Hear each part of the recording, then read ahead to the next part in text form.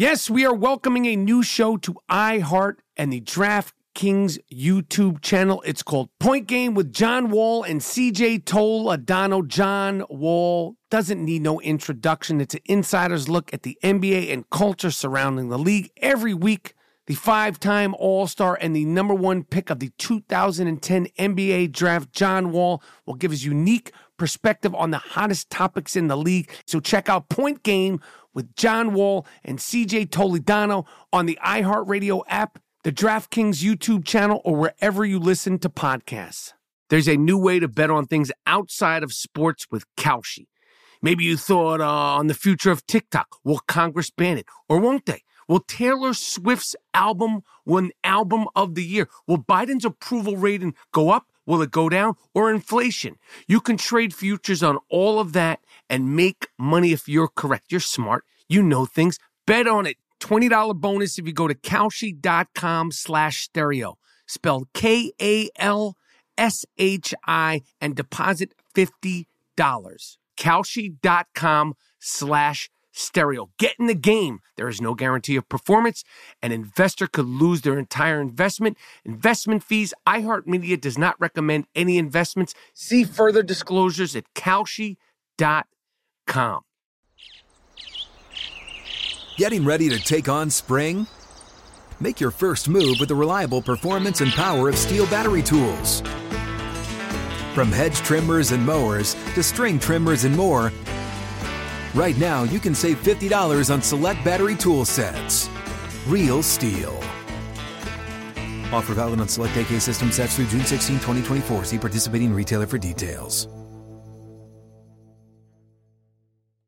At Bet365, we don't do ordinary. We believe that every sport should be epic. Every home run, every hit, every inning, every play. From the moments that are legendary to the ones that fly under the radar. Whether it's a walk-off grand slam or a base hit to center field. Whatever the sport, whatever the moment. It's never ordinary at Bet365. 21 plus only. Must be present in Ohio. If you or someone you know has a gambling problem and wants help, call 1-800-GAMBLER.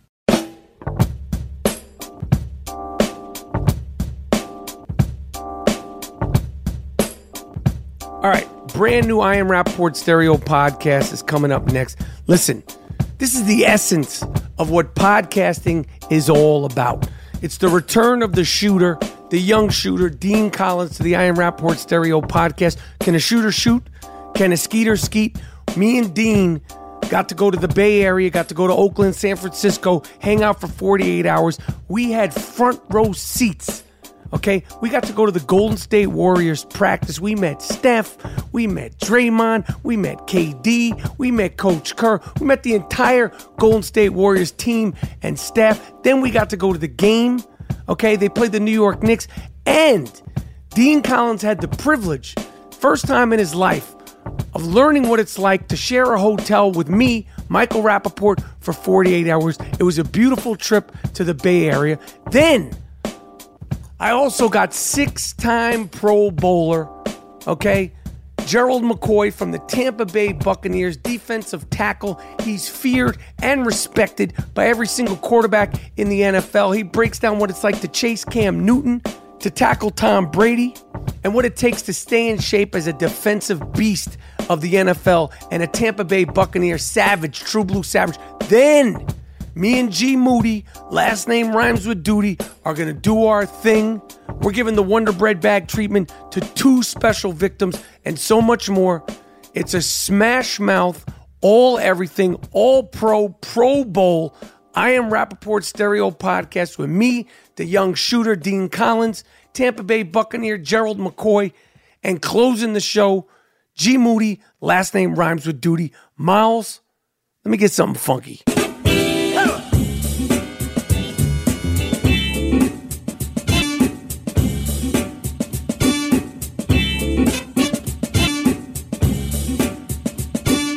All right, brand new Buttersoft I Am Rapaport Stereo podcast t-shirts are available at store.barstoolsports.com. You wanted it. I wanted it. We are introducing the very first Stickman Hall of Fame t-shirt. Oh, it's a thing of beauty. It's Butter Soft, the Stickman Hall of Fame t-shirt.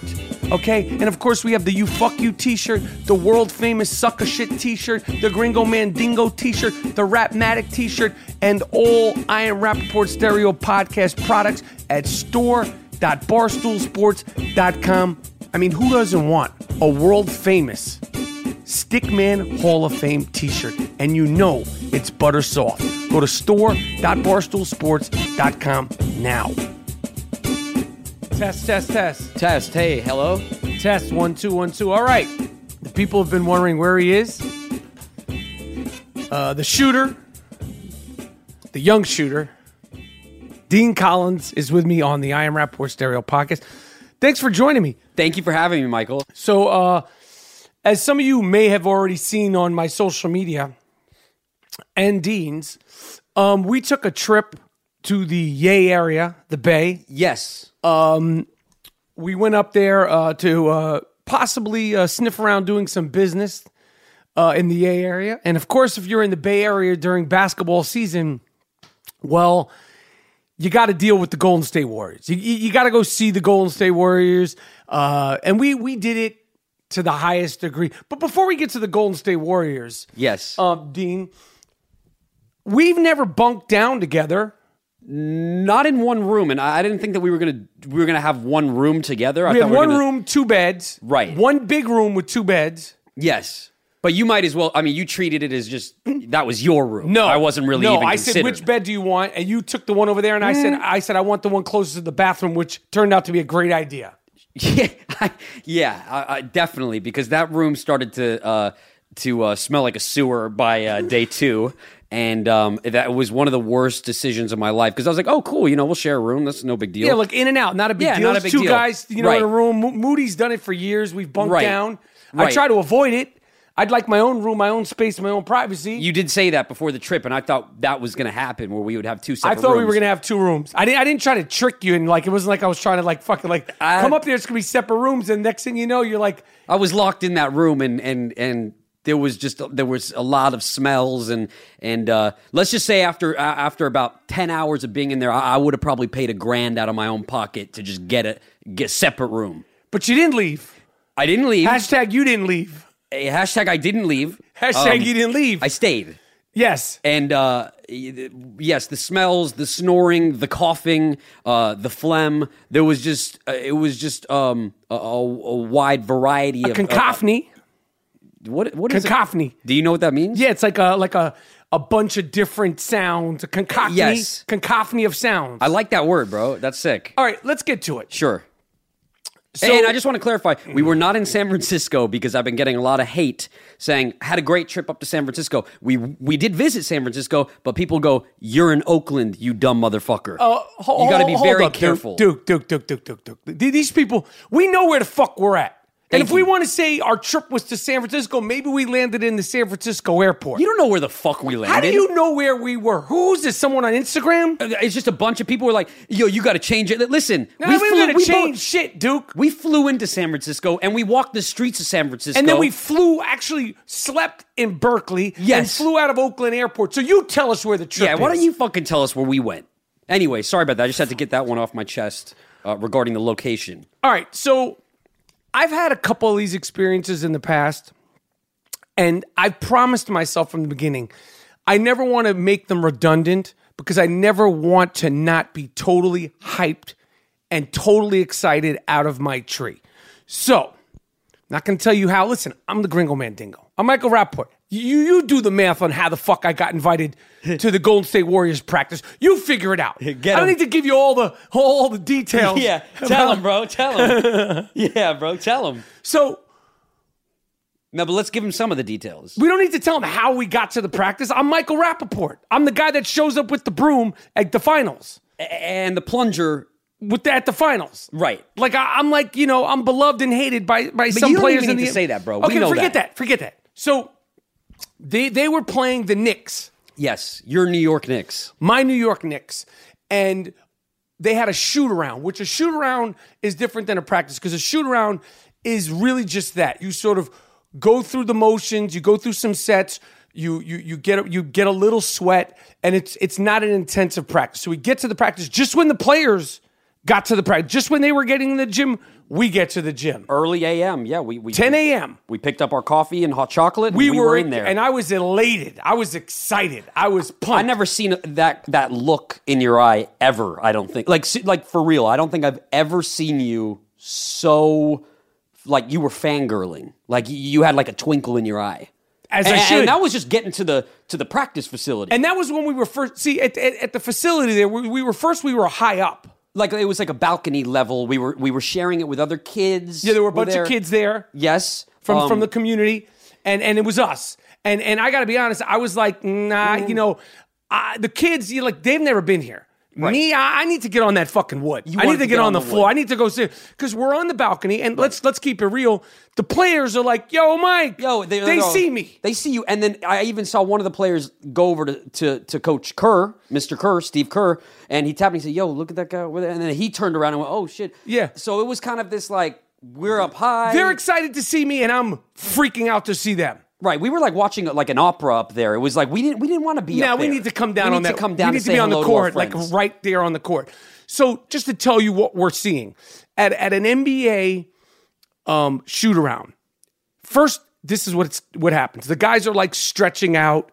They're doing a light jogs to warm up their bodies. Then they shoot. They do shooting drills, like repetition. Oh, all of them. Steph Curry, Klay Thompson, Kevin Durant, Draymond Green, the whole group. Then they do some more like running, like they're doing the 3-man weave, basic basketball drill, full court 3-man weave. Then they do some quick offensive sets, real loose. Loose, because I have to say, I did see Steph and a couple of the other players. I think they were so comfortable with their practice that they began to kick the basketballs like kickball, like they were having fun at that point. Like, yo, check this out. It's a very loose practice. There's music playing. They're playing hip hop in the spot. At one point, we're not sure what he did. He might have went to get his ankles taped, but Klay Thompson seemed to go like it felt like a bathroom break. Like he went somewhere and then came back 10 minutes later. And usually like during practice, like that kind of thing, I don't think he was getting his knees. He was walking funny, like underneath the balcony. Like he kind of looked up. Came back about 10 minutes later. Like, I don't know if he dropped a deuce or not. Not my business. But we did say, yo. Was it number one or number two, Klay? We didn't say that to him, but that was what me and Dean were. So anyway, so they do this sort of loose thing that's just about a half an hour.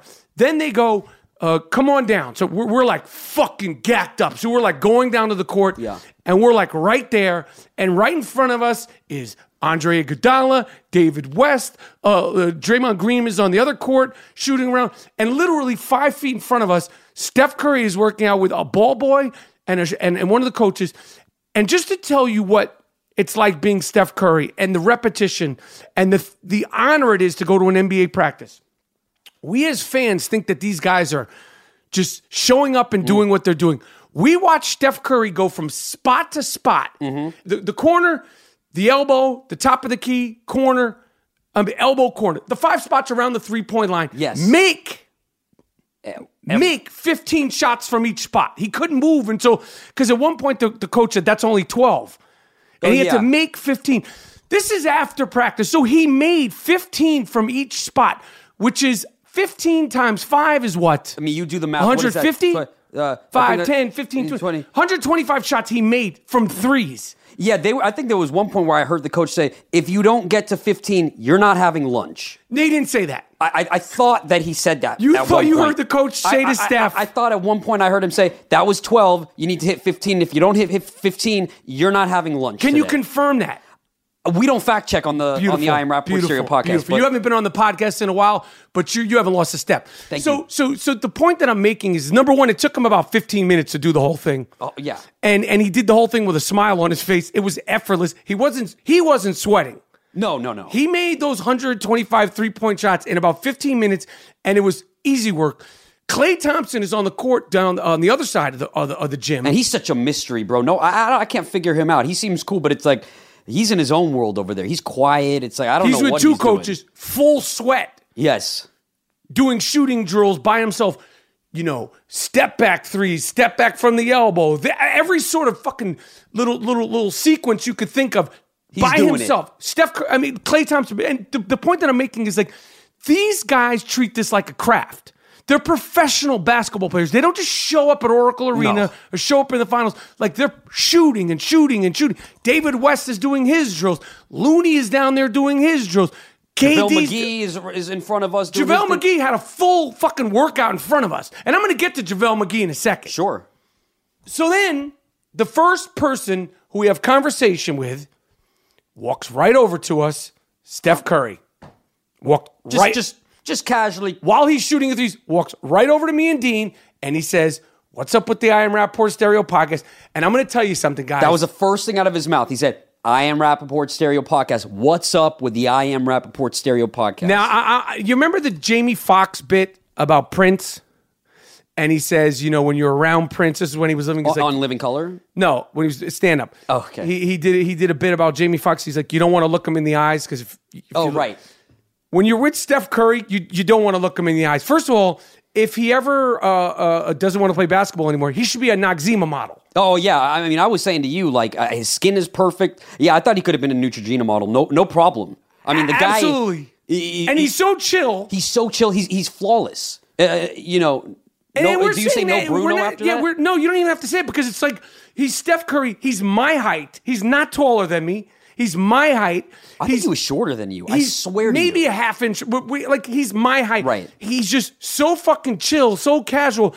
And, like, I can't look him in the face. And let me take the reins from here. I don't know if I can't look him in the face because I'm, like, afraid I'm going to fall in love with him. Like, I don't know what the fuck was going on. Right. You. Is it his star power? Because I'm like, yo, there's fucking Steph Curry. Like, he's right in front of you. And he's coming over saying, what's up to me? And I'm like, what the fuck is going on? Yeah, me and him were having a moment, and we're just all, the three of us, just talking like regular guys. And, I'm starstruck, but I could keep it together. You couldn't look him in the eye, and you looked like a starstruck bitch. And I swear, at one moment I looked at your hands, and it looked like your hands were shaking. Was my fucking hand shaking? You were trembling a little bit. I'm not going to front. Listen. I never seen that look on you ever with anybody. You've met everybody under the fucking sun. I've never seen you look at someone the way that you couldn't look at him. And I was like, yo, man, get your shit together. I'm like, it was getting embarrassing. It was fucked up. It was fucked up with Steph Curry because I'm just such a fan of his, and he's so unassuming. And it was just... It was bugged out. And he's looking at me, and under my breath, he's talking about the Knicks, and under my breath, I'm like, I was like, you're going to crush him tonight. Just under my breath, and he goes, and he looked at me, he was like, what was that? And he's laughing. He didn't know what the fuck. He said, what was that? He was laughing, and I said, I was just saying you're going to shut him down tonight. And he gave me a high five. He said, that's right. We were balling. I was like, whoa, man, this guy is like really chill, really real humble, chill. Really cool. Then we saw our guy KD. Oh, that's our friend. Yeah, we chilled with him. We fuck with KD. KD's like our guy. Like, he came over to us and he said, "You guys good? You good?" He gave me this handshake. And when he's at practice, he's a different person. And I just want to say, when the handshakes can get awkward and then the handshake can connect. When you get that handshake, you don't know what the other person's going to do. It could be a pound. It could be an awkward thing. It was like me and Katie every single time, foolproof. We hit that handshake and it connected. And I got to say something. Everybody was real smitten with Dean. Like, everybody, either they knew you from the gram or they're just so cool. Like, a lot of times, like, people will be like, oh, they're just like, they don't care about who you're with, right. Whether it's your wife. They were talking to me. They were like, what's up with Dean? Like, they were, Steve Kerr came over. I've never met him. I'm bugging out off of Steve Kerr because, of course, I hated him when he played for the Bulls. Right. I told him that. You got to tell him. I told him to his face. First thing I said was in the first 90 seconds. I said, when you were with the Bulls, not right. Cool. Like, I wasn't with it. I wasn't like, Steve Kerr, I fuck with you now. I wanted to get that out of the way. He knows. I said, old hate never dies. Yeah, I said that too. I said, old hate never dies, Steve. So we're cool now. He said he was a fan of mine. I said, that's cool. But old hate never dies. Doesn't that mean... Meaning that like, we're cool now. There's a little piece of me that if we started talking about the 90s Bulls and the Knicks, I'm going to turn and I'm not going to be so excited to be at the practice, Steve Kerr. I think he respected that, He understood that. And Draymond, I've met Draymond before. We talked about meeting and talking to Draymond at the Mayweather McGregor fight. I talked about it. But when you're at the practice and they're in their Golden State Warriors shit and there's no fans around and they're fucking just finished playing, I'm like, how was I with Draymond? You were also like a starstruck little bitch. I mean, listen, man, I'm not trying to like blast you on your own podcast, but I was just like, yo, what up? Another one. Like we connected on the handshake, and Draymond was a lot shorter than I thought, which was very surprising to me. He looks so much fucking taller. He plays bigger. But like I said, I'm really not... and he's short in terms of like I think Draymond's 6'6". Right. 6'6". He looks shorter. He's 6'6". Whatever. He's not taller than 6'6". Let's put it that way. No, he's definitely not. He's not that tall. He's not. But it's not an insult. No. When I first saw him, I was tripping out because he plays so big and he's such a big presence and he rebounds and he talks shit. He's such a big presence when you watch. We could talk about all this, but I just want to clarify that there is video footage of this online. So if you go, they didn't meet Steph. Oh no, they didn't meet Draymond. No, they didn't have that connect with their hands and stuff. It is online. It is online. You can go. You can look it up. Go research that. Everything the Warriors do in 2018 is documented. Right, and yes, we are in those videos. So then JaVale McGee, who is such a dope, nice dude. I got to do his show. He's got a show on Kevin Durant's YouTube page, and I don't know when my episode is dropping, but I assured him, I said, I know you've had some good guests. My episode's going to be the best, JaVale McGee. Just to tell you about NBA players, JaVale McGee worked out for an hour straight with a trainer, full sweat. Mm-hmm. And he's the only person that I think can rock a rat tail in 2018 and somehow make it decent. He made it work. He made it work. He's got a rat tail and it's like broken into 3 little pieces. And like he covers it with the headband, and then like when he wants to tuck it, he tucks it. When he wants to let it go, yeah, he lets it give it a little air. Cool. Yeah, like give it some air after. But he worked out with a coach and a ball boy, full sweat. Oh yeah, like working on every single not even move, looking at us. Different dude at practice. He's totally focused. Like they're not fucking around. And Klay Thompson is still shooting at the other end. Right. Like Klay Thompson, I think shot around for an hour by himself. And I'm not talking about shoot around like, I'm going to go to the park and shoot around. With a guy rebounding it, it's like, well, he took that 10-minute break in the bathroom, and I think they made him work that much harder when he came back from that break. Yes, exactly. So we were fucking giddy. We hung out. We got to shoot free throws. Met the whole team. I think we came back to the hotel after that, and we were literally just on such a high. We had to nap. We had to literally. We both napped because we were going to go to the game that night. The adrenaline. It was like we had like an adrenaline. Like we went. Whoom. Yeah, it was like a coffee crash without the coffee. It was like a Golden State Warriors Steph Curry crash. Yes. The point is that it was an incredible experience. And then we went to the game. We got to the game an hour early. And lo and behold, all the Golden State Warriors are out there shooting around some more. Saying what's up, like, oh, yo, what's going on, guys? But the point that I'm trying to give is that, like, they're still going. They're fucking practicing. The Knicks are out there. Our guy, Jared Jack, he's out there. Yep. Joakim Noah, full sweat before the game, half hour with the coach. I mean, these guys are they're professional basketball players. And just, I have such respect and such admiration. And when you get to see it up close, it's a whole different thing. And it was a dope trip. We watched the Warriors play. We watched KD play. And maybe when you see Lonzo in person, you'll have a different perspective on him too. I'm sure he puts it. Listen, if you're the worst player in the NBA or the best player in the NBA, you put in that work. You're still putting it in. I respect Lonzo. I respect anybody. I know you do.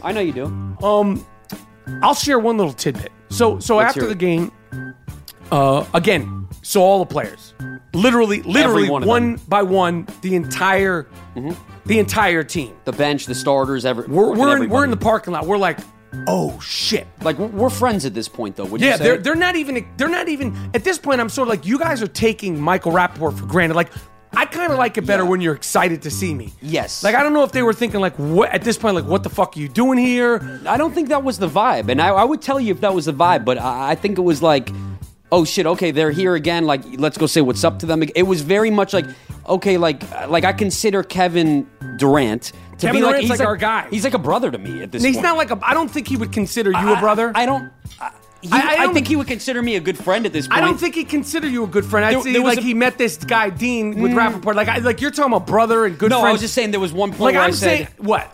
There was one point where I said he definitely he was cool with you, but no, you're a brother. He was extra cool with me, and there was one point where I said, "Yo, man, thank you so much for having us over here. When you're in LA, we should all chill." And he said, "Hell yeah, let's all kick it." And I thought, all right, we've crossed that bridge of friendship. It was total elation, and I'll share one thing. So the Oracle Arena, however We're not from Oakland. We're not from Berkeley. We're not from San Francisco. Like, Be careful, bro. I know. Don't- the don't arena's affect- in Oakland, I believe. The arena's in Oakland. It borders Berkeley. The Be very Fairmont careful. where we stayed is in Berkeley. Yeah. We did walk around in San Francisco. I don't know where we were. I guess we can't really We say were what trip downtown. we went on. We were downtown.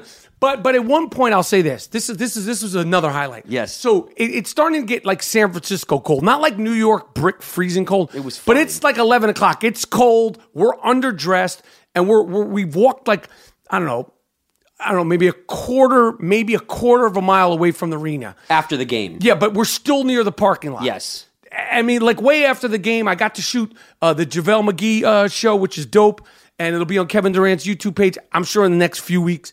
And we're waiting for an Uber. We're talking to the Uber, who unfortunately didn't speak great English. He's on the south side. I'm saying we're on the north side. Go to parking lot fucking Z. We don't know what the fuck he's saying. And no disrespect, he just didn't speak great English. And I told Dean, please talk, because I'm never a great communicator. You could speak the best English in the world. Yes, I did speak to him. So we're still in the Oracle Arena area, but we're away from the arena because I guess that's where the Ubers come. Lo and behold, fucking Coach Kerr pulls up and he's Yep. like, did you enjoy the game? I'm like, fuck yeah, man. We enjoyed the game. We had a great day. We had a great game. Thanks for having us at the practice. This was fucking awesome. And he goes, what are you guys doing out here? We said, we're waiting for the Uber. He goes, waiting for the Uber? Let me give you a ride to the Uber. He's a kid in the car. What are you talking about? And we said, no. We'll wait for the Uber. That's okay. He said, please get in the car. Move the stuff in the back seat. Push it to the trunk. And we get in the car and we drive like 10 minutes where he dropped us off so we weren't going to get lost or stranded in the car with Coach Kerr. I'm not, now, normally, you guys know my personality on the Rap Stereo Podcast. Talk. Michael I'm was like having silent. an out-of-body experience at this Michael was point. silent. And while we're in the back seat. Here's the most impressive thing. I want to say this. Because I know what you're going to say, I want to too. say this. So Something I that told I you at the noticed. practice at 10 in the morning, I introduced Steve Kerr said, is he with you? Yeah. And he said, Dean, how you said, doing, Dean, Dean? And he Coach said, Kerr, and he nice said, to meet Coach, you. boom. That was the extent really of your 10 a.m. conversation with him. After the game, 11 o'clock at night, after his whole, whatever his life is, after coaching the goddamn Golden State Warriors. The win, they won, by the way. Blowout. After dealing with the press, all that stuff, we're waiting on the side of the road.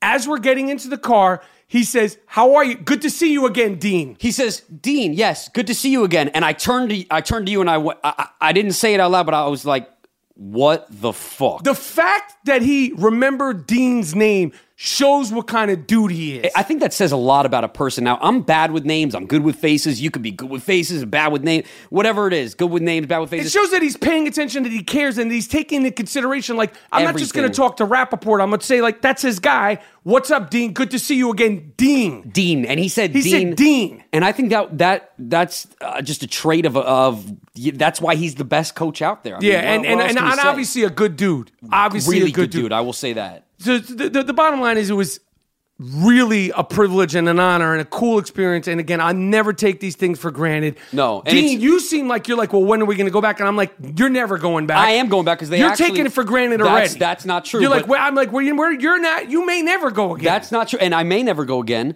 but we did meet a lot of people that said that they wanted me back in the arena, which was great. We even did a little shoot around after practice, which was fun. Yep. I think I beat you in a free throw contest, which I was know really you didn't sick. beat me. I beat No, you. No, you didn't. We were tied, and then I beat you. I wasn't paying Okay. much attention. Okay. We were tied, and then I beat you. And if anybody saw Dean Yes. Collins shoot a basketball, Yes, and the I have fact that we horrible were form. even tied, you'd lose fucking respect for me because he shoots the basketball like he's never shot a You're a basketball sports before. guy. I know. don't I'm say not that saying I'm I'm a proud of the sports guy. fact that I was tied with you. Like you were shit. I was on my phone. I was very excited. You were shit. But I do want to say that now I'm back in LA. We're back here. It's been a few days now, and I go to the gym, and I see all these people at the gym, and they kind of look at me, and I usually look down, and we don't Like make you're eye ashamed of contact. yourself. Yeah, I'm like ashamed of myself. I'm at the gym. Don't look at me. But now I feel like because I'm technically friends with Kevin Durant, and Steph. Curry. Yeah.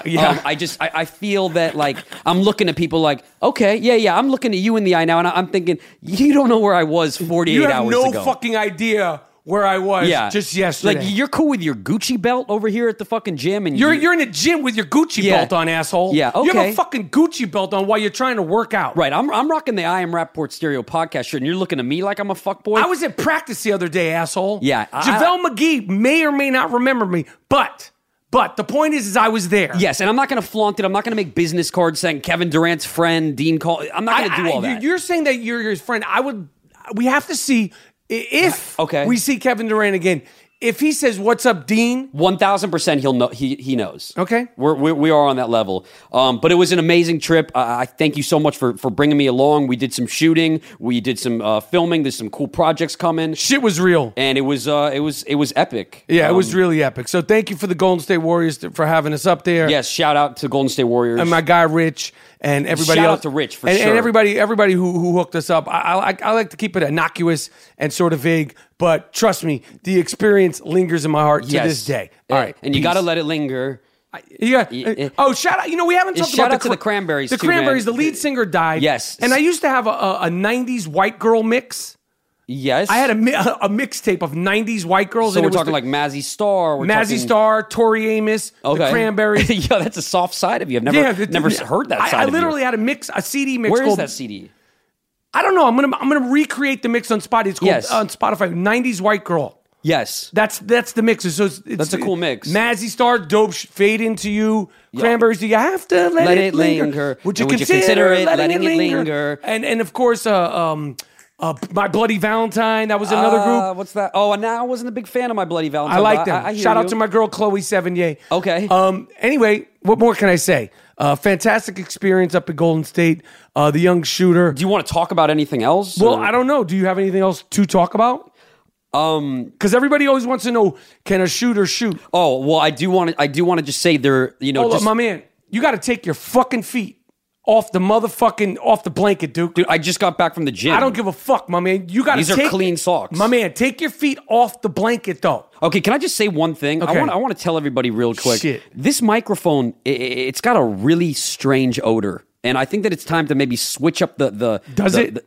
Yeah, man. Like, it's got a weird smell to it. And I think that's maybe why maybe you're not getting some guests that you want to get. Right. I don't know what it is. I need to get new what are they called, Mike? What is that? Like a mic jacket? Mic foam. The foam smells weird. Wash that shit, bro. Cool. Okay. Because it's offensive to me. Okay. But yeah, no, everything is good. Just to kind of wrap it up. My man, if you don't have any have you been on Grindr? Listen. I don't know why you keep bringing up that app, because Grindr, let me remind you, is a gay app. Oh, sorry. Nothing against gay people. Sorry. Nothing against that. I'm not homophobic. And nothing against the app. I have a lot of friends. Nothing against the app. So you haven't been on Grindr? Never got on Grindr, brother. Okay, cool. But I am on Tinder. I am on Bumble. And any of the females out there that want to check for you on there. If you want to check, I mean, go listen. I just want to say another shout out. You can go to my Instagram. I like it when people slide into my DMs. No. We're not doing plugs for your motherfucking Instagram. Bro. We're not plugging your motherfucking Instagram. My man, you got anything else to share? I got a date tonight. Okay. It was a dry season the past couple months, but for some reason, I think Mercury's out of retrograde, as they would say, and it's a new year, and cool. things are looking up. All right, cool. Listen, I Am Rapaport Stereo Podcast. Stay with me.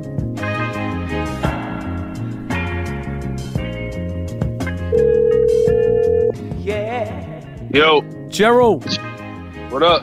Ha. Gerald McCoy, Tampa Bay Buccaneer beast. I appreciate you rocking with me on the I Am Rapaport Stereo Podcast. I'm a humongous fan, man. I appreciate it. 6-time Pro Bowler. Yeah.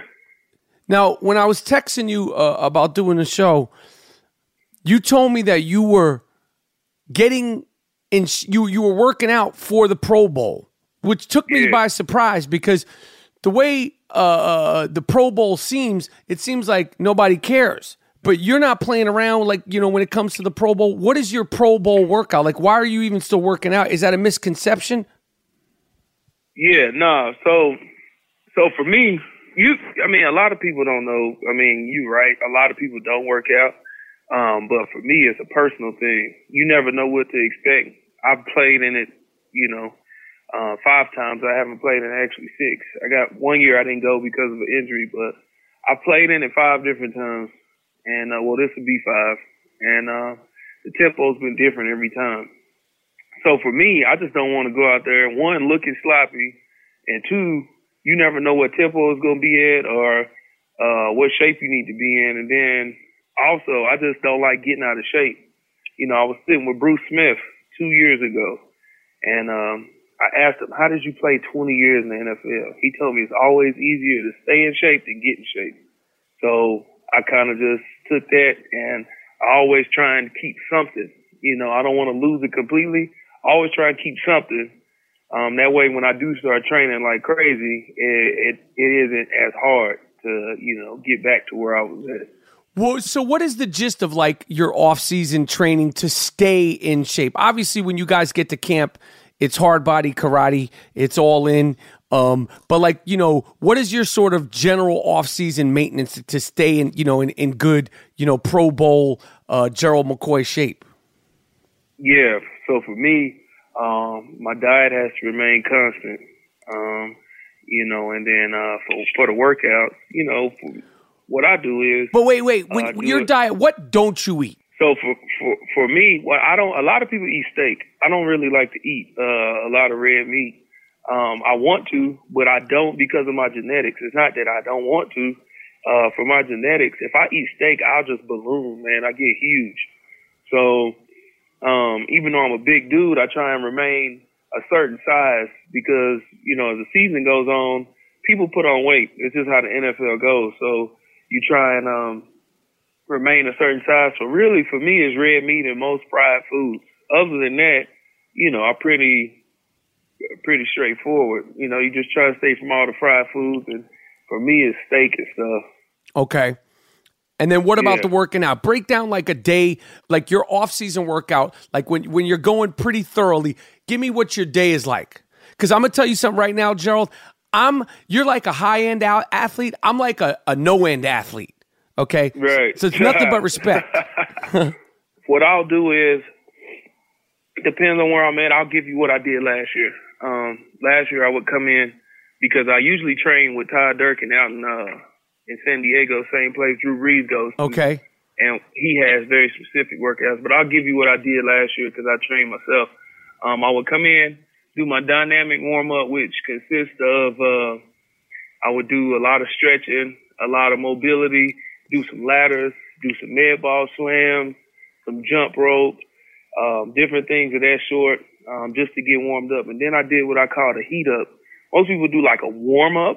I do a heat up. So you want to take your body to its max heat so it can get ready to really like train itself.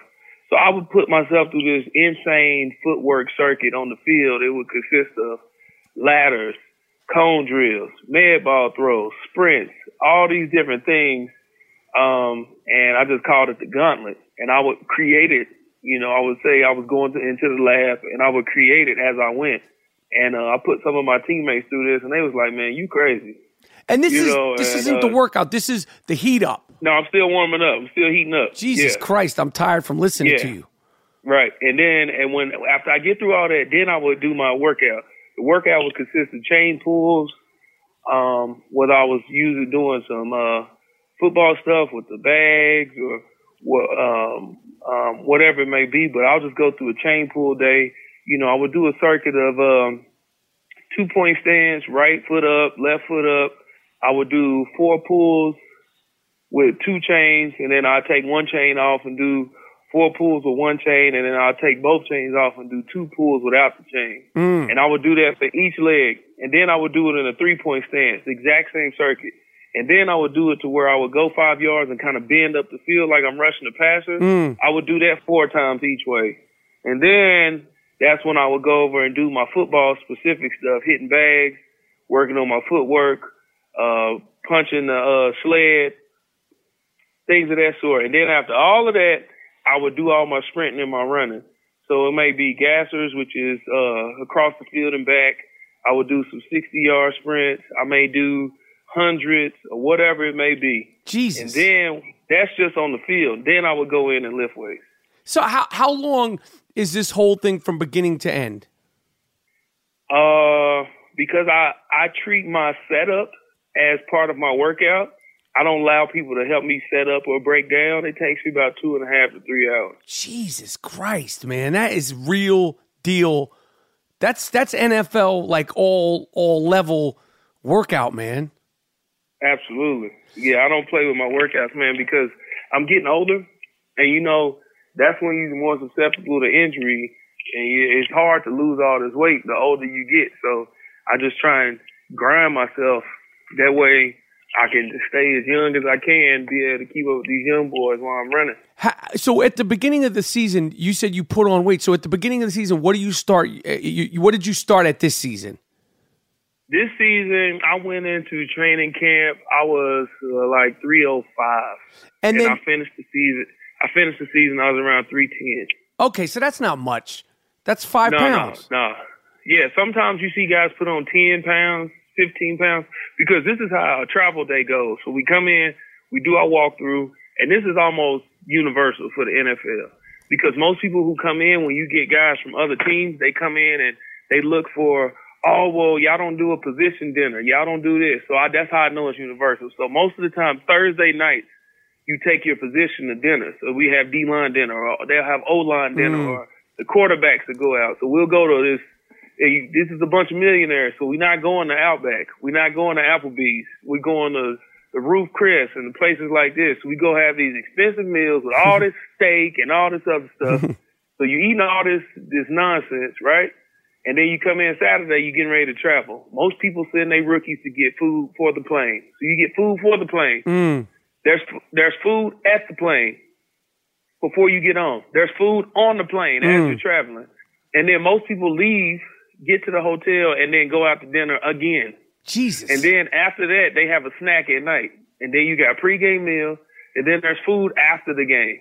Then there's food on the plane. Yo. It's nonstop eating, man. That's it's crazy. Nonstop eating. When you go to these Ruth Chris's with the D-line or the O-line or combined, how do you decide? You can't decide. Like, everybody can't whip out a credit card. How do we decide who's paying for the meals? Credit card roulette.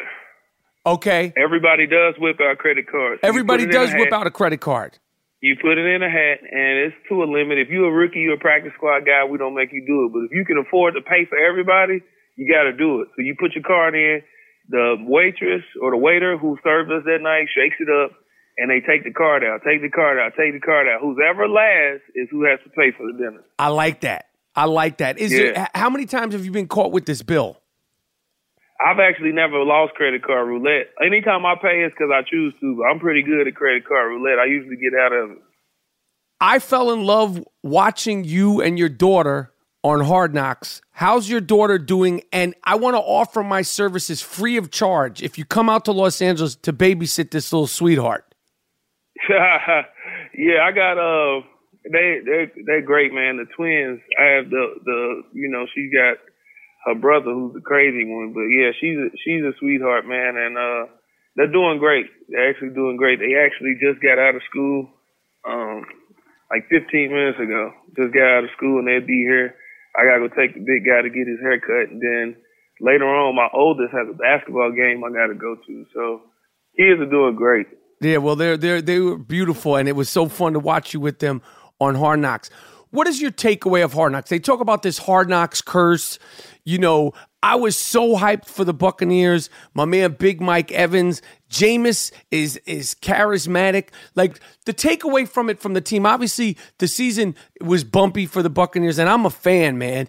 You know, like, do you guys like, oh, shit, we're never doing Hard Knocks? Or do you not even consider that as any of the problems? I think that the hurricane, like Hurricane Irma and canceling the game, that had something to do with, just like the momentum of the Buccaneers was a little screwed up from the beginning. What is your takeaway of the season, starting with the Hard Knocks? Yeah, well, Hard Knocks, man, my take on Hard Knocks is, I don't know if there's a curse in that. I don't really believe in the curses and stuff, but what I will say about it is this. We're professional athletes, and we play in front of 60 to 90,000 people a week. If a camera being in your face while you're working out is a problem for you, then you're in the wrong business. Because this is a business that if you are at your best, you're playing in front of the world at the end of the year, which is the Super Bowl. So if you can't prepare in your own comfort of your own training camp with cameras around you, you're in the wrong business. Right. So for me, all they did is capture personality. And I feel like anybody who's affected by Hard Knocks is being fake, in my personal opinion. If you so worried about a camera being around you, that means you're doing something you know you ain't really about. And our coach, he told us, well, as soon as we got picked for Hard Knocks, don't be fake. And if you are fake, we're going to call you out on it. Just be real, and this thing will be smooth. And at first, they were just in the way. It wasn't like, oh, well, I can't perform because this camera's watching me. It was more of, I'm trying to get dressed for practice, and you standing right behind me. Move. You know what I'm saying? And after a while, you just got used to it. Those guys and women became really cool, man. You was around them on your off day. You was around them every day at practice when we traveled to practice against Jacksonville, and you just seen them constantly. So it became like when they left, it was like, dang, where'd they go? You know? But then as far as the season goes, man, we screwed ourselves, just being honest. You could point to defense, you can point to offense, you can point to coaching, you could point so many different places. You can point to injuries. There's a lot of different excuses we can make, but I'm not going to make any of them. I'm going to say we screwed ourselves. We had all the players we needed. We had all the potential means nothing. People say, oh, you so much potential. That means nothing. You got to go out there and make that potential reality. And we didn't. We beat ourselves so many times. We had teams beat, and we would screw ourselves with penalties or turnover or defense and need one stop. We stop them all game and need one stop to win the game, and we can't stop them. We just screwed ourselves. And that's really was the epitome of what the season was. But I'm just excited that we finished our last game with a win at home. That's always great to go into the off season, man. Even though your season wasn't what it should have been, you never want to go into the off season on an L. Right. I mean, and most people do. If you're in the playoffs and you don't win Super Bowl, you went to the off season with an L. But at least you were in the playoffs. You know what I'm saying? It's worse when you don't make the playoffs and you lost your last game. That sucks. I'm sure, man. Well, I want you guys to bounce back. You're not a friend of quarterbacks. Quarterbacks are not your friend. You eat them like little slices of bologna. You go against Drew Brees, Cam Newton, and the man by the name of Matty Ice twice a year. Yeah.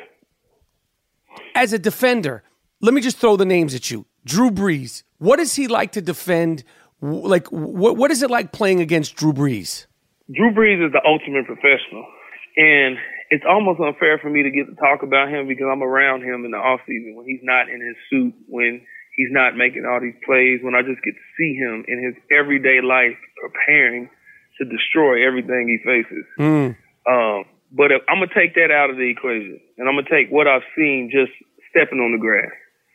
This guy is the ultimate professional. He'll be in the middle of getting sacked or throwing an interception, and he's talking to himself while the play's going on. You can hear it, because when you're down there, you can hear the different things that you guys don't get to hear. And he'll be saying, bad throw, Drew. He'll be saying stuff like that in the middle of the play. You know what I'm saying? He's the ultimate professional. And if you watch him on the sideline on a TV broadcast, you'll see anytime it's time for him to step up, he does his little shoulder shrug and he licks his fingers. That's almost like his, you know, when you see Batman like pull his mask down or whatever it is you see people do before it's time to go make it happen. That's just like his thing. And even when the game is over, you see him, he's studying that surface they give us. He's looking at plays. He's, regardless of what he does. And for him, being the ultimate professional, people don't know about Drew Brees is he is a very underrated, sneaky athlete. Drew Brees was a all-state tennis player. A lot of people don't know that in high school. He was an all-state tennis player, so this guy's been athletic. You know, I don't know what type of athlete people think tennis players are, but they're some pretty good athletes. So this guy can move back and forth. With being a tennis player, you got to be able to switch hands. You got to be able to run and move your shoulders and do all these different things. So when Drew Brees is getting taken to the ground or about to get sacked, he knows how to switch the ball to the other hand and flip it. He knows how to contort his body to where you will miss him, and then he'll flip the ball off. He knows all the different things. I seen him one time. He was in the red zone. And people know, if you really know football, you know if you have a mismatch on the outside, what you do is you check the outside to see if there's a one-on-one, see if you can exploit it. So you look outside, And most quarterbacks do this in the red zone because they can throw the fade and try and get an easy touchdown. Well, one time I was watching, and what Drew did is he was staring to the outside the whole time. Well, the defense, anybody who's playing in the red zone know you're going to keep your eyes on the quarterback, or you're going to plaster your man. But in this particular defense, guys were keeping their eye on the quarterback. So if you see him looking out to the side this whole time, you're thinking the ball has to be going their way. So what he did is when he snapped the ball, he pump faked to the outside. The whole defense shifted, and then he threw a check down. The dude was wide open. Different little things like that is what Drew Brees does. And that's why I call him the ultimate professional, because who would think to do that? He knows everybody's looking at him. He knows they're going to be looking, and if he pumps the ball that way, everybody's going to go that way. It's just, you know what I'm saying? That's just the type of different things he does. And why I love competing against him, man. He's never out. If there's a shot, he's never out. Did you watch the Minnesota New Orleans game? Yeah, absolutely. I mean, I'm a New York Giants fan, okay? And then I like my teams. Right. I like my Buccaneers. I like my Saints. I like my players. I'm a football fan. I was devastated by that. What did you think when you saw that game, the way that game ended? I was devastated. And a lot of people, my son and my wife was like, why do you care so much? Well, one, that's my division. You know, if we can't be in it, we had 3 teams in the playoffs. Unfortunately, the Saints had to play Carolina in the opening round, so one of them was going to be gone. And then Atlanta lost to Philly. So this is our last shot. I'm pulling for our division to win this thing, or at least get there, because I had a theory the first year Carolina didn't win. The next year, Atlanta went to the Super Bowl. This year, I was pulling for the Saints to go, because that means next year, we got to go. You know what I'm saying? That was my theory, is what I was going with. Didn't work out. So I'm watching this game. I'm like, man, Drew done pulled the way he played in the second half shows why he's a first ballot Hall of Famer. So he did this miracle and brought these guys all the way back. One play, and that guy misses that tackle.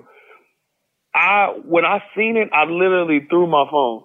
And I was just like, this was over. We were going to the NFC Championship. The NFC South was going to represent our division in the NFC Championship. And that play happened. I literally just was staring at the TV. You know how they keep showing Everson Griffin's reaction? Mm-hmm. That was really my reaction. I just was like, did that really just happen? It was crazy. What would you say to that kid that missed that tackle? Obviously, he's not on your team, you know, but right. How do you get over something like that? Well, stay off social media. Right. Stay off social media. Turn your phone off. Turn your phone off for at least a week, you know, or turn your phone off until the next game. Once that next game kicks off, people are going to, you know, start to fade. It's going to start to fade what happened with you and everything, and then you just move on. You're a rookie. You got so many. Yeah, that play is going to be tagged to you the rest of your career. But what are you going to do to get people off your back? All you got to do, prepare in the offseason, come back and ball next year, and people are going to say, y'all remember when this happened? Well, look at him now. And that's what I would tell him. If I had something to tell him before that play is football one-on-one, wrap up. He ducked his head and just, I don't know what he thought was going to happen or what happened, but it just wasn't a good tackle. So. No, that was crazy. Yeah. Cam Newton, you play against him. First of all, is Cam Newton bigger than you physically? Like, is he taller than you? Absolutely. Cam is just not as big as I am, like girth, I guess you could say, but height, he's taller than me. Yeah, absolutely. Cam is a big dude, man. Cam is bigger than most players in the NFL, and a lot of people don't realize that. So when you see him making all these moves and shaking people and, you know, being as elusive as he is, it's incredible to see. It's like watching LeBron. You see this guy do all this stuff in person, and you're like, man, there's no way this guy is that big and is moving like that. Yeah, he is. What, aside from the movement and the physical stuff, what makes him special? I mean, you've seen him, you know, in his MVP season. You've seen him, you know, he's come up with you. You guys have, played against each other so many times in the last, few years. What is it about him that makes him special aside from the athleticism? Cam is a momentum quarterback, and so is Matt Ryan, but I'll get to Matt Ryan in a second. Cam is a momentum quarterback as far as Cam Newton, he looks at himself as an icon, and I believe that he is as well. And that's how he plays the game, as if he is who he believes he is. And the swag that comes with being Cam Newton comes on the field, from his cleats to the gear he wears when he warms up to whatever he feels like he's wearing when he comes to the stadium or whatever. It's all an aura and a persona that he has. And if he makes a play, that goes along with it. And the worst thing you want to do is let Cam make a few plays in a row. Don't give him his confidence. You have to. His MVP year is the only year I've seen where Cam's confidence couldn't be shook. And Cam is a very confident player. He believes in himself.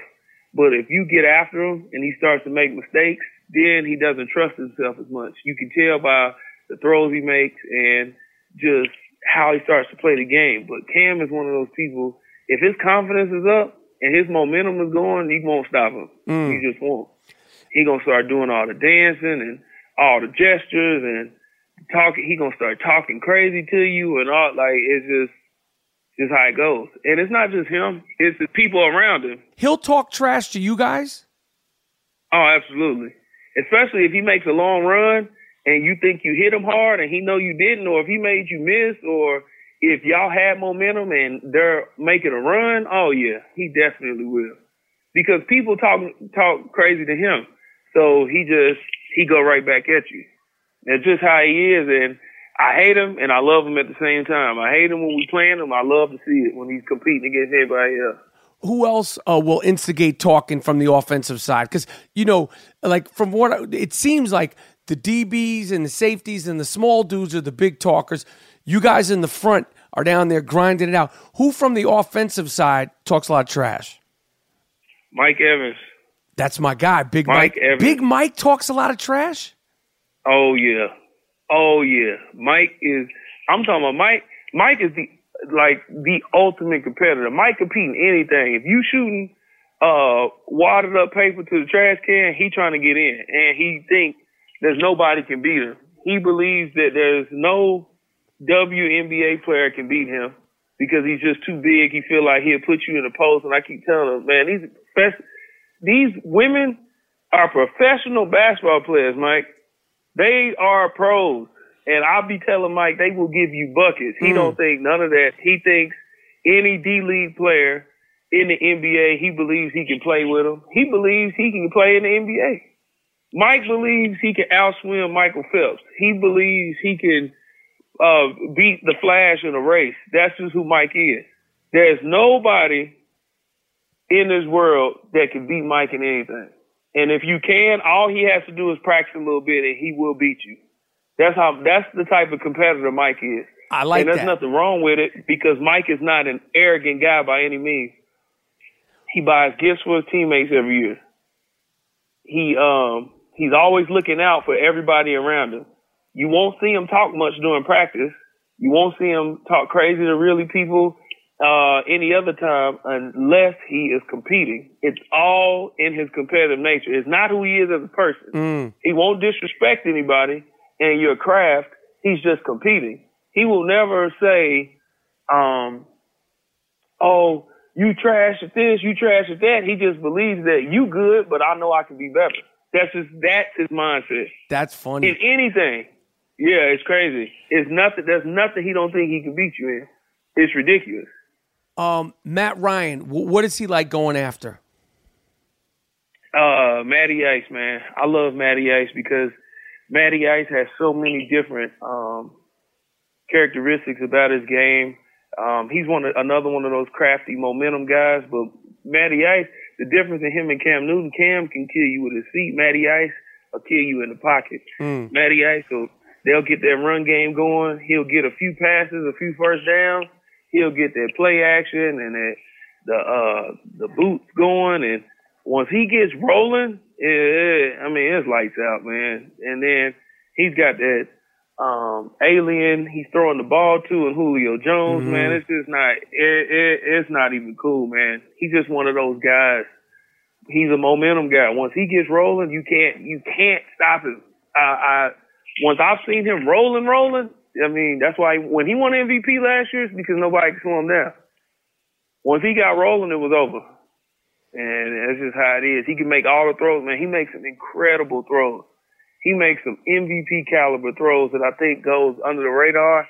I think Matty Ice is one of the elite quarterbacks we have in this league and has been for a while. Man, that's cool. Jameis, I love Jameis. You compete against him in practice all the time. What is Jameis Winston like? What's his deal? What's his story? How good can he be? And just like, what is Jameis Winston like?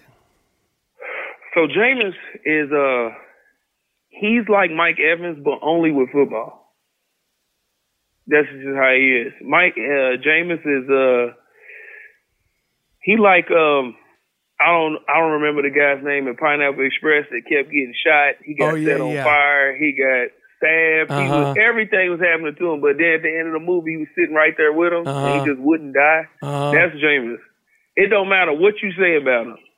What he's been in college, whether you said he was immature, he got into little issues he had in college. He had, whatever little issues he's had in the NFL. People talk about him throwing the ball away. People talk about him losing the ball. People say, oh, well, he can't do this, can't do that, can't do that. It doesn't matter what happens.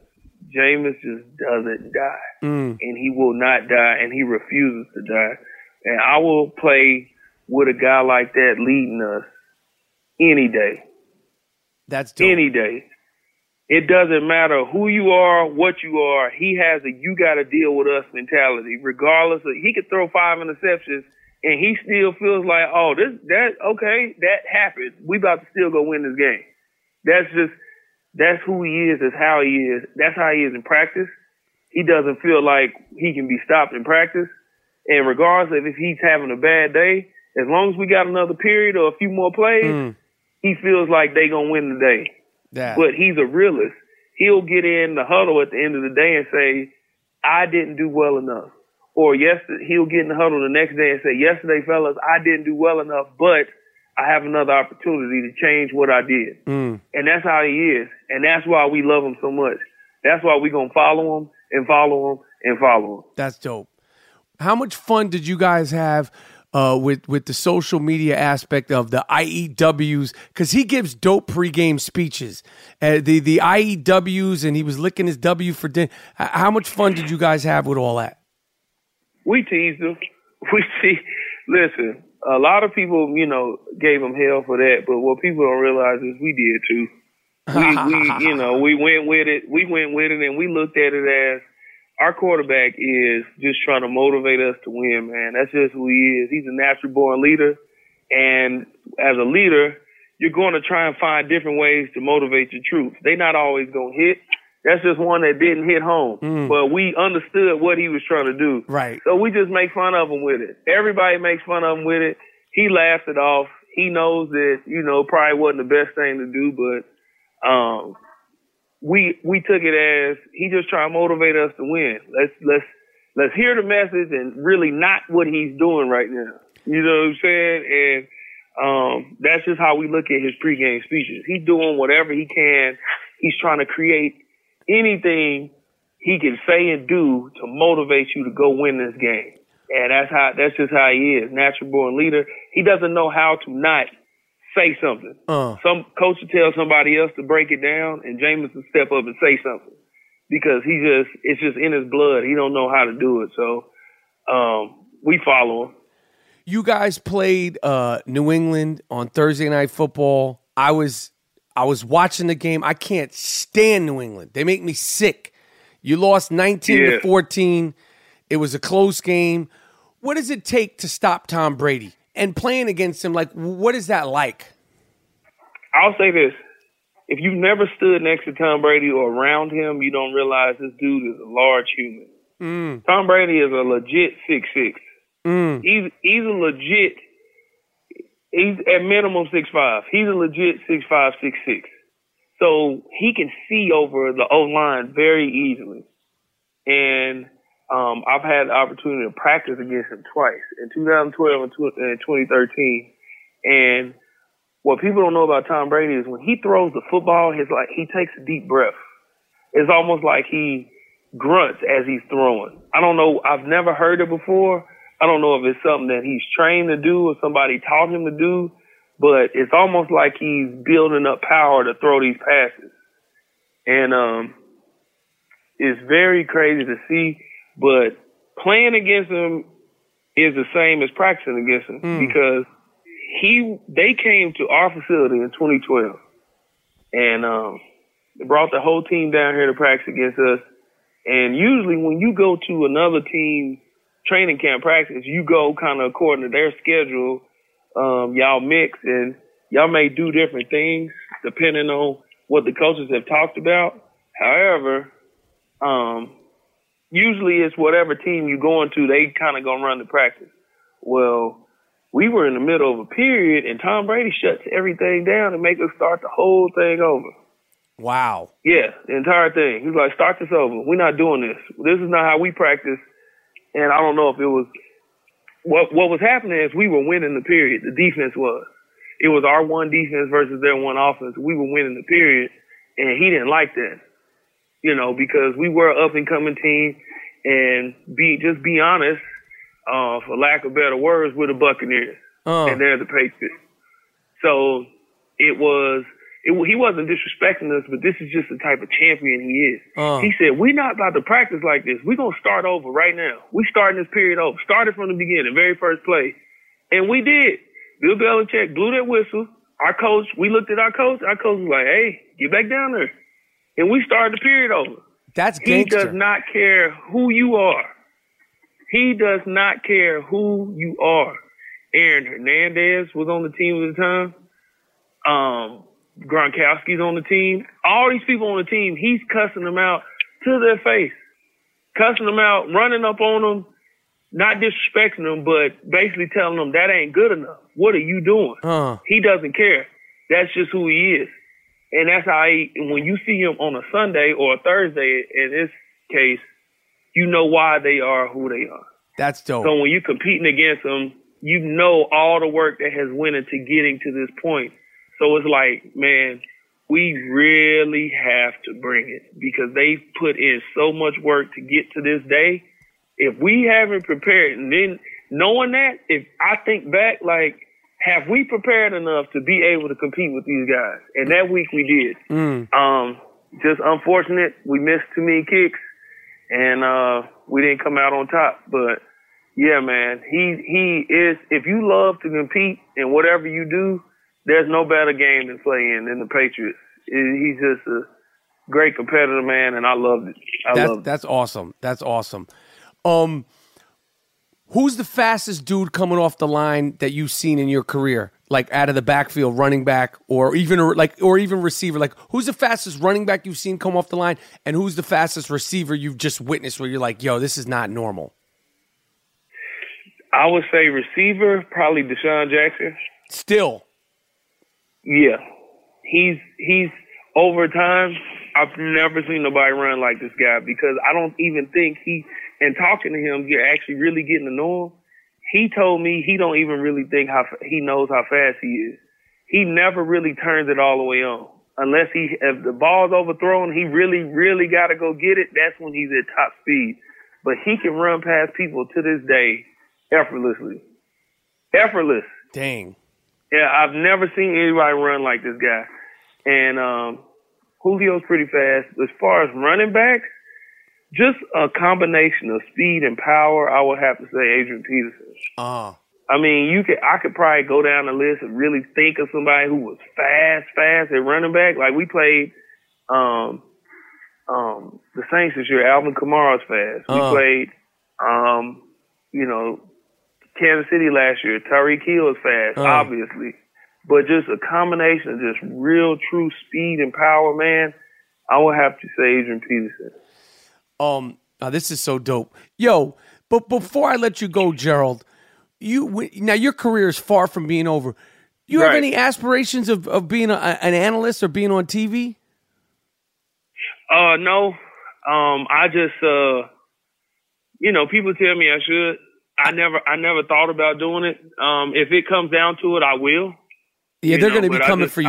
I never thought about it. They're going to be coming for you because football fans, we all think we know shit. I know that I don't know shit. So listening to you break it down and the way you broke it down, just those games and those players was awesome, man. I appreciate it. Yeah, I appreciate you having me, man. This was great. Yeah, being an analyst, man. Here's the thing: if somebody I was supposed to go to NFL Network next weekend, okay. Or this weekend, one of these weekends, but I turned it down because I just have a prior engagement and I can't go. Going on something like that where all I have to do is go and give my analysis is one thing. But these guys, man, I've been in these production meetings. These guys have notes upon notes upon notes. They study film. They watch film. They do. The reason I know so much about what I know is because I'm still in the game. I'm watching film constantly so I can improve and help my team. But once I'm out of the game, I'm not going to want to go do all that, man. That stuff it takes time and it's hard. You got to really want to do that. And these guys are true professionals of being an analyst. That's true. Now, if you want to say, hey, we got a special guest, Gerald McCoy coming in, he's going to give us his thoughts on this, I'll do that all day. But to be like a consistent member of an analyst group, that's hard to do, man. And I just can't say that I would really be into doing all the film study once I'm done playing. I hear you, That's man. my only thing. Yo, I'm going to let you go. I really, really appreciate you rocking me on the podcast. I'm a big fan. Hopefully I'll get to meet you either at a game or I'll come down to San Diego for one of your training sessions and, you can watch me vomit if I participate. And I'm a big fan, man. And congratulations on another Pro Bowl and, just continue doing what you're doing, man. I appreciate it, brother, man. I'm a huge fan as well. And when I seen your offer to come on the show, man, my wife and I, we lost it. I was like, man, this is crazy. I can't believe this is happening. But I appreciate you having me on, man. Anytime, man. I'll be back so we can talk it up. Absolutely. Enjoy your break. Tell your wife you got a babysitter free of charge anytime you're in Los Angeles. All right, brother. I appreciate it. All right. Enjoy yourself. All right, man.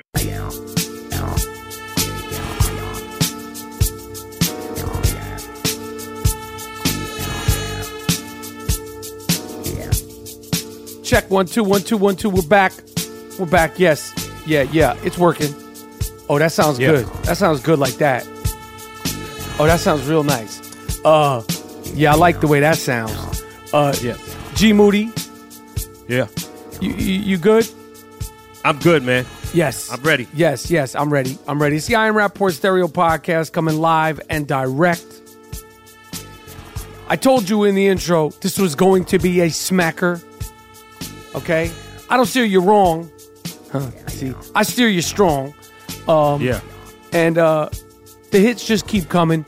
My name is Michael Rapaport, a.k.a. The Gringo Mandingo, a.k.a. White Mike, a.k.a. Mr. White Folks. If that offends you for some strange reason, beat it. I don't know what to tell you. This is the I Am Rapaport Stereo Podcast. I'm here with G Moody, whose last name rhymes with Duty. Indeed. How's everything going, Mr. Moody? Everything is going fantastic. Just enjoying the weather, enjoying New York. Everything is good. The weather, huh? Yeah, man. It's not as cold as it was. So anything above 30 is considered a heat wave. Right, you guys are out like barbecuing and shit. Yeah. I'm not in any rush to make it back to New York until the weather straightens up. I have no interest in making it back to New York. None at all. What are you doing out there, Moody? Like, what's the latest, man? Just living, chilling, eating good food, and that's it, man. Oh, well, what do you mean eating good food? Trying some good, I had some good Dominican breakfast the other day. Oh, you didn't cook it? You got it from the spot? Yeah. So what's the spot in the Bronx? You should do a little foodery in the Bronx. That's right. Yeah. You should go to all the spots in the Bronx, like the Dominican spots, the Jamaican spots, the Italian spots. since you're such a foodie, so you like to cook and everything. Yes. So I've been doing that, just checking out the spots up here in the Bronx. All Cuchi Fritos, all that good Spanish food. I'm kind of delving into that area because I've already dealt with the soul food. So now I want to check out the Hispanic cuisine.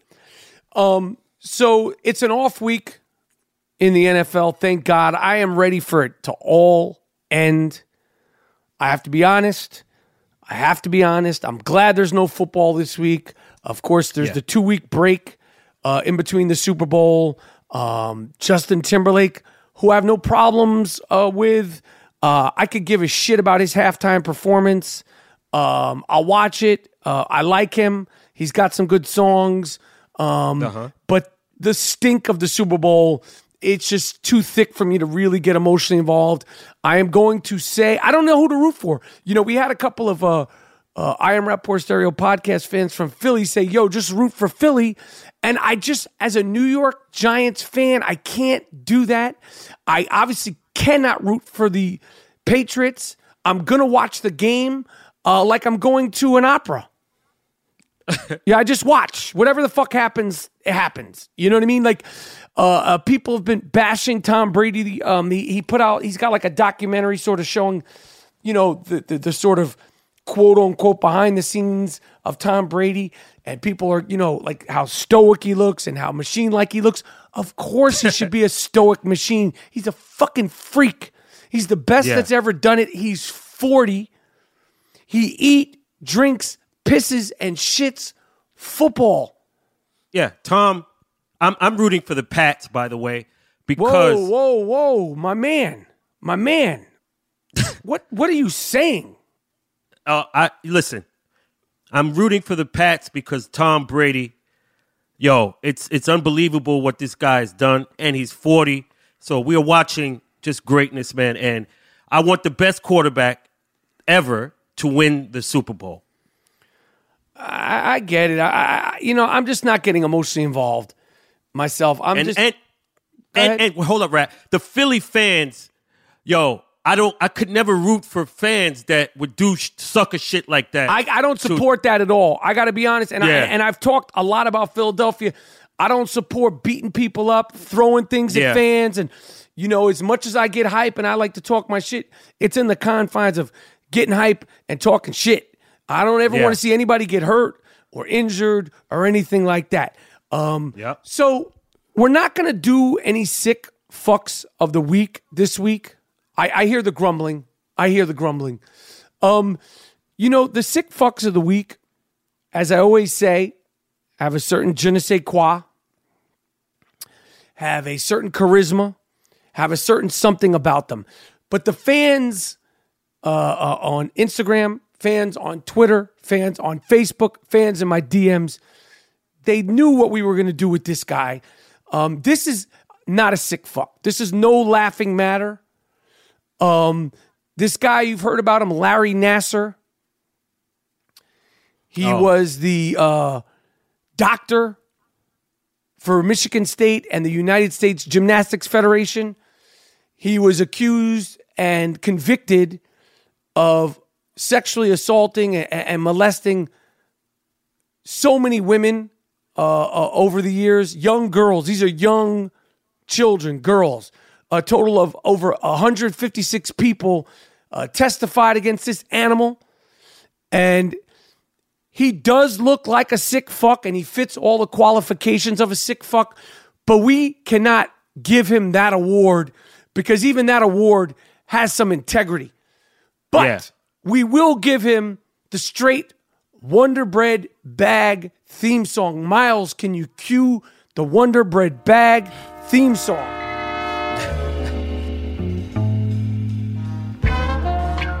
Larry Nassar, you piece of shit. You're going to jail for 175 years. The judge said she just issued your death certificate. And when she was giving you the 175 years, she should have taunted you with a Wonder Bread bag. Yeah. The Wonder Bread bag is going to be something you're wishing for while in jail. Because you're going to wind up, and I don't think it's going to take long, You think you what you did was horrible? What's gonna happen to you? You're gonna wish you never fucking set foot in a doctor's office, you dog. You animal. You short eyes molesting fuck. Yeah. Hell yeah. Yo, words don't even describe, man. Well, what should happen to a dude like this, man? I don't know, man. I can't. Wonder Bread bag. That's it. Another Wonder Bread bag treatment goes to, he doesn't get the sick fuck award. Miles, cue the Wonder Bread bag song again.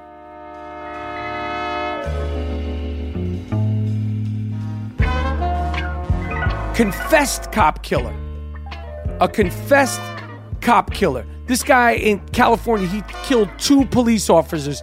And while he's being sentenced in the court, he said, fuck it, I don't want to be here no more. Fuck the jury and the dead cops and their stupid fucking families. Fuck the judge.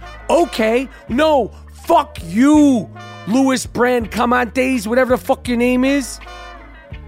You're going to prison, okay?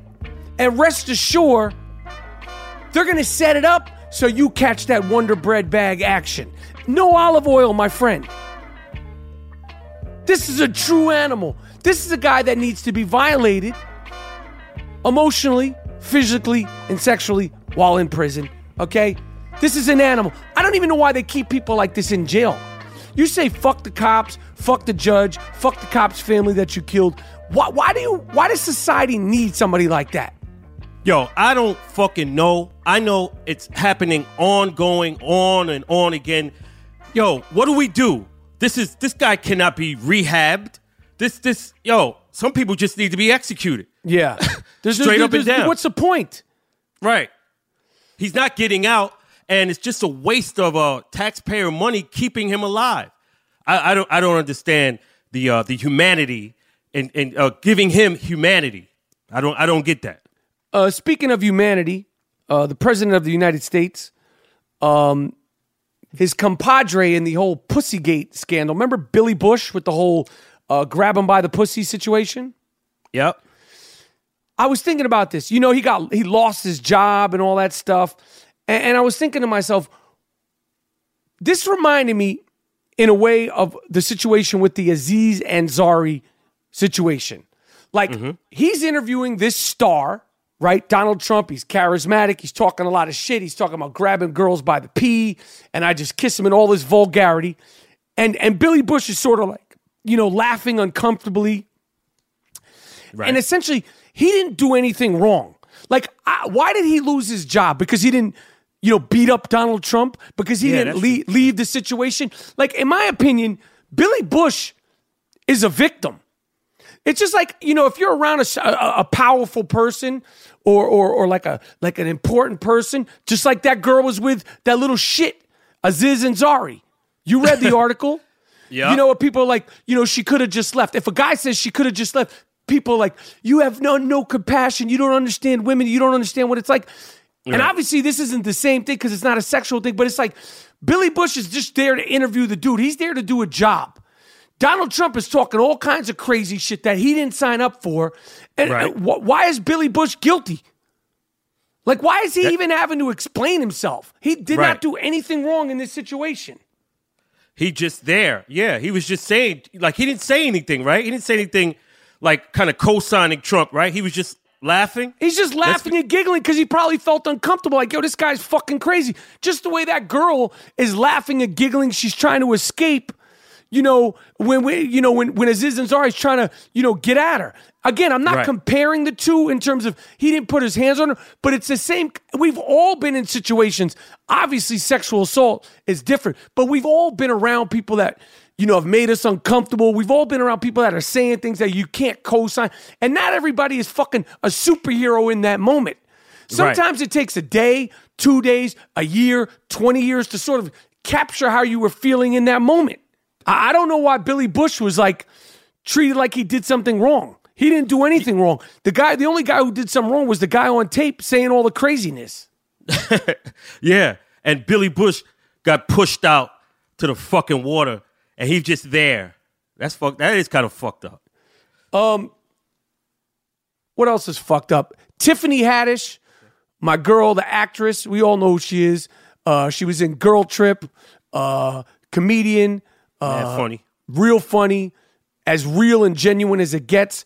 Came from the bottom, grew up a foster kid. She's very open about all that stuff. In the last, 6 months, 8 months, her star has just taken off. And we all love her because she's just true to herself. She doesn't sugarcoat who she is and all that stuff. She got so much backlash the other day because at 4:30 in the morning, she was one of the people that was announcing the Oscar awards. Right. And she mispronounced a few people's names. Now, number one, again, people like, you love her because, she talks shit, she's flawed. You see her sort of her normality. And you see her pain in her comedy. You see it in her acting. You could feel her pain when she talks about like her life. She had a tough life. But then when she makes a little mistake and you're still seeing her flaws and her just regular-ish qualities, all of a sudden she's supposed to be like some fucking well-spoken, polished, Shakespearean theater actress. But she didn't prepare. She didn't do. First of all, it's 4:30 in the morning. Damn, that's what they said about her? Like, she was fucking up the name. Yeah, so what does that mean? The dude's name, I can't pronounce the dude's name. And if I tried to pronounce the dude's name, I would have probably fucked it up too. I'm sure she practiced it. Everybody wants to jump on everybody for everything. Yeah, but I'm saying, what did they say about her? Like what? Like it was disrespectful. It's just the normal bullshit. It became like a, when you're trending on Twitter, enough people are talking shit about you. Mm-hmm. To make it into a thing. Just like my girl, Erykah Badu, she did a full interview. Now, first of all, if you follow and you're a fan of Erykah Badu, she's a like a one-of-a-kind thinker. Like, she's going to speak her mind. She don't take no shit. She's thoughtful. She's insightful. She's not going to give you what you think you're going to get from Erykah Badu. All right? Yes, that's part of the beauty of somebody who is an artist who you feel her pain. You feel her, everything about her in her music. She made a comment, something about like, I see the good in everybody. And then I think it was sort of sarcastic, but basically what she was saying is, I see the humanity in everybody. And like and somehow it got on Hitler, and she said, I could see some good in him. And then she sort of backtracked because she made a joke about him being a good painter. She didn't say anything other than that. And again, Erykah Badu this, Erykah Badu that. Shut the fuck up. It's like every 2 minutes they want to find somebody and drag them down. And it's only celebrities. I wish these people that were coming up with the articles would start showing their faces, giving us some insight into their background so they could be dragged. And you could have a fine-tooth comb run through everything you say and everything you've done in your entire life and your existence. It's ridiculous, man. They just trying to it's a witch hunt. It's like a witch hunt for like just whose career can we end and for what reason? Right. So, but anytime you mention Hitler, anytime a non-Jew mentions Hitler, yes, because Larry David, mention it. Sarah Silverman, myself, Woody Allen, all sorts of Jewish comedians, we all make Hitler jokes all the time, all the fucking time. You're Jewish. You guys are Jewish. But that's like saying Quentin Tarantino shouldn't have made Django Unchained. I don't agree with that. Now, listen, if you say certain things, you might have to, you might ruffle feathers, but she wasn't even making a joke. She was just making a comment. And it doesn't mean that if white people make jokes about black people, or if white people make jokes about Asian people or Hispanic jokes or Mexicans, it's just like, we have to be able to, like, in regards to comedy, specifically comedy, we have to be able to poke fun at each other. And it doesn't have to be taken as like, oh, Erykah Badu she's anti-Semitic. Shut the fuck up. Of course not. She's not that. And I understand exactly because I read the piece. But man, in reality, you cannot, a non-white person, not a Jew, cannot mention that man's name in any regard, because it's going to be taken as that. So if you toe in the line where you say Hitler and you saying it in a good, sense, like he was a good painter, they're going to run with that because that's fucking headlines, and we're going to sensationalize that. So don't jump into quicksand with that shit. That's what I would advise. Right. No, I get it. I get it. It's just like we're in such a climate right now where it's like everybody's just looking to bury the next person. It's like, who's the next person whose life we're gonna ruin? Like Casey Affleck, who I don't know what he did. And let me tell you something. You know, people, you know, he sort of, I guess a couple of years ago, he was accused of some sort of sexual harassment or something like that, and he paid some girl. Yo, sexual harassment could be, I don't know what his situation is, okay? And obviously we talked about Aziz Ansari. He got nominated for a SAG award the other day. He didn't show up. They announced his name.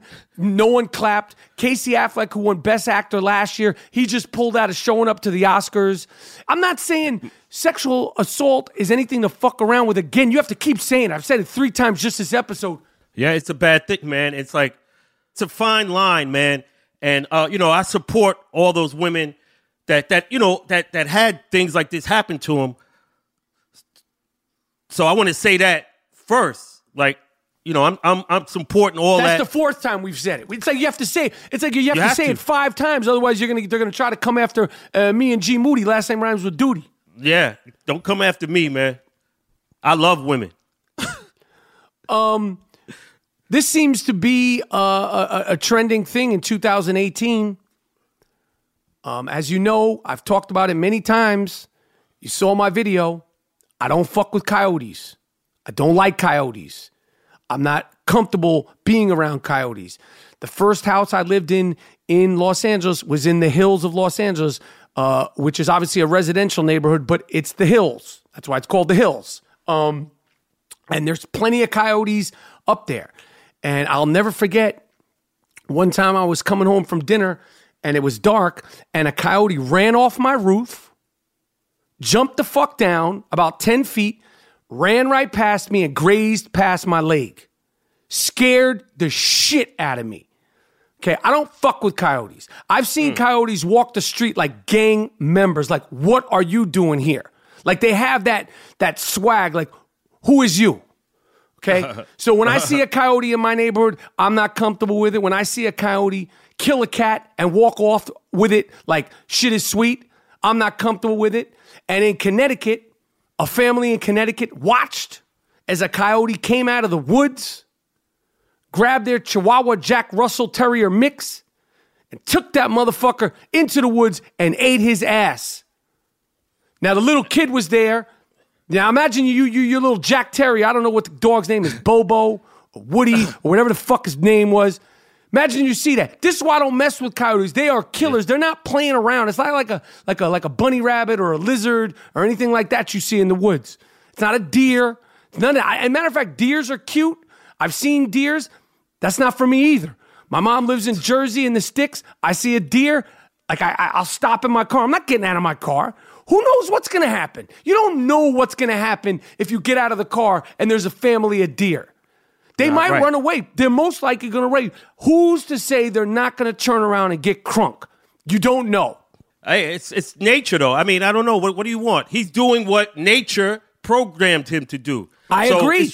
It's your job to protect your dog when you see the coyote. Instead of running scared, it's your dog. You love your dog. You see the coyote. You protect the dog. And it's my job as a person to not be around any of it. I don't want any problems. I don't want I don't want any of that work with that coyote. And speaking of nature, a snake lover. He loves snakes. He had a pet python named Tiny, an 8-foot yellow python, guy named Dan Brandon, 31 years old, was found in his home choked to death by his beloved 8-foot pet snake. I don't fuck with any animals that you cannot beat in a fight. I say it once, I'll say it a million times. I'm sure this poor bastard thought Tiny was just coming on him to give him some love. Well, your snake doesn't love you, Duke. Suffocated my man. They found him dead. Snake was in the crib. Can you imagine? That's the guys that have them all around their neck. Yo, man, that's a risk. Like when you roll the dice like that, that's a risk. It's not like the animal, knows what he's doing. You're just lucky he didn't strangle your ass before. Exactly. And if you're sleeping and he's like, oh, the Tiny loves me so much, Tiny wants to sleep with me. Right. Nah, Duke. Nah. And Tiny doesn't talk. See? Right.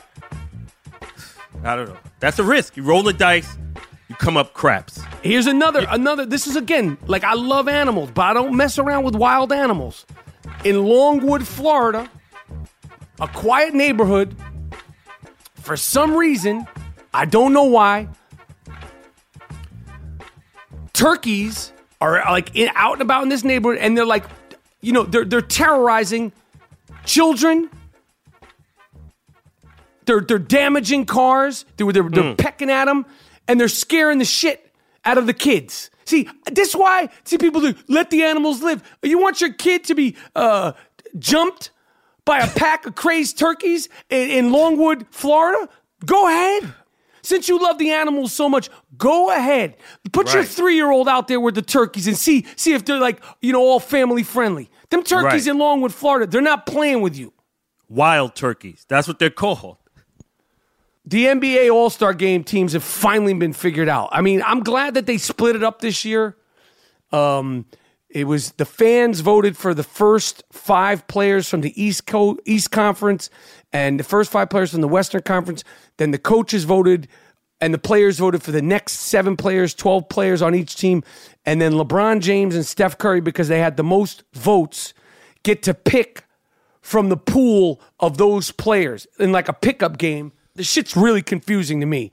But it's all been laid out and done with. I didn't know what was going on for about 3 days with this. But it's finally done and set. And hopefully this will encourage a more competitive All-Star game. Because as Gerald can tell you last year, G. Moody, Miles, and Jordan, they were at the game last year. And what do you remember about being at that game last year? It was the worst All-Star game. None of the players were interested. It was like up and down, alley-oop. It wasn't like, okay, let's go at it. Let's give the people, the fans, what they came here for. It was like, fuck the fans. I can't wait till this fucking game is over. Let me get the fuck out of here. That's what it looked like on the court. So hopefully this year will be better. Oh, I got something for you, man. You was mentioning football, Gerald McCoy. Yeah. XFL is coming back in 2020, and basically, it's basically going to be the opposite of what they think the NFL has turned into. So I think the idea is, this is football. It's not tiddlywinks. The nature is violent. The violence is why you watch it in the first place. This is fucking football. No kneeling. You're in our stadium. You follow our fucking rules or you don't play. No more Greg Hardys. No more tolerating Pac-Man Jones. Players make more money by winning. No politics, no criminals. And I think on that, campaigning on that, I think they're going to be all right. Let me tell you something. Football isn't basketball, okay? Football is an 11-man sport. Football isn't the G League. Football isn't the Big Three. To have 11 guys that are ready for prime time to play professional football, XFL football, is a lot easier said than done. Yeah. To get the level of football that you're used to. Like, if you go to see like an N1 game or a street ball game, like a high-level game with all those dudes, or the Globetrotters, you could see the skill level. But when you're talking about football, where like all the positions have to be covered, like I used to go to arena football games. It was dope, but it's totally different than regular football. I think it was 7-man teams. It's very quick. But if you're trying to get a sort of secondary football league, and you can't do XFL football in we're just going to do it in a small gym. You need football. You need a 100-yard field. You need a big place, and in a big place, a lot of people need to show up. Listen, Vince McMahon is smart. I just don't think the quality of the football, of the Tom Brady's, of the Le'Veon Bells, all the greatness we see, the Jared Goffs, the Gerald McCoys. Yeah, you ain't getting no McCoy. The Julio Jones. You're not getting any of that shit. And it's a whole business, and a lot of money's involved, and who knows? Who knows? All right, I'm done. I am Rappaport Stereo Podcast. I'm out. I want to thank our special guest, 6-time Pro Bowler Gerald McCoy of the Tampa Bay Buccaneers, G. Moody, last name rhymes with duty, and the young shooter, Dean Collins. My name is Michael Rappaport. Another Smash Mouth I Am Rappaport Stereo Podcast. I'm out.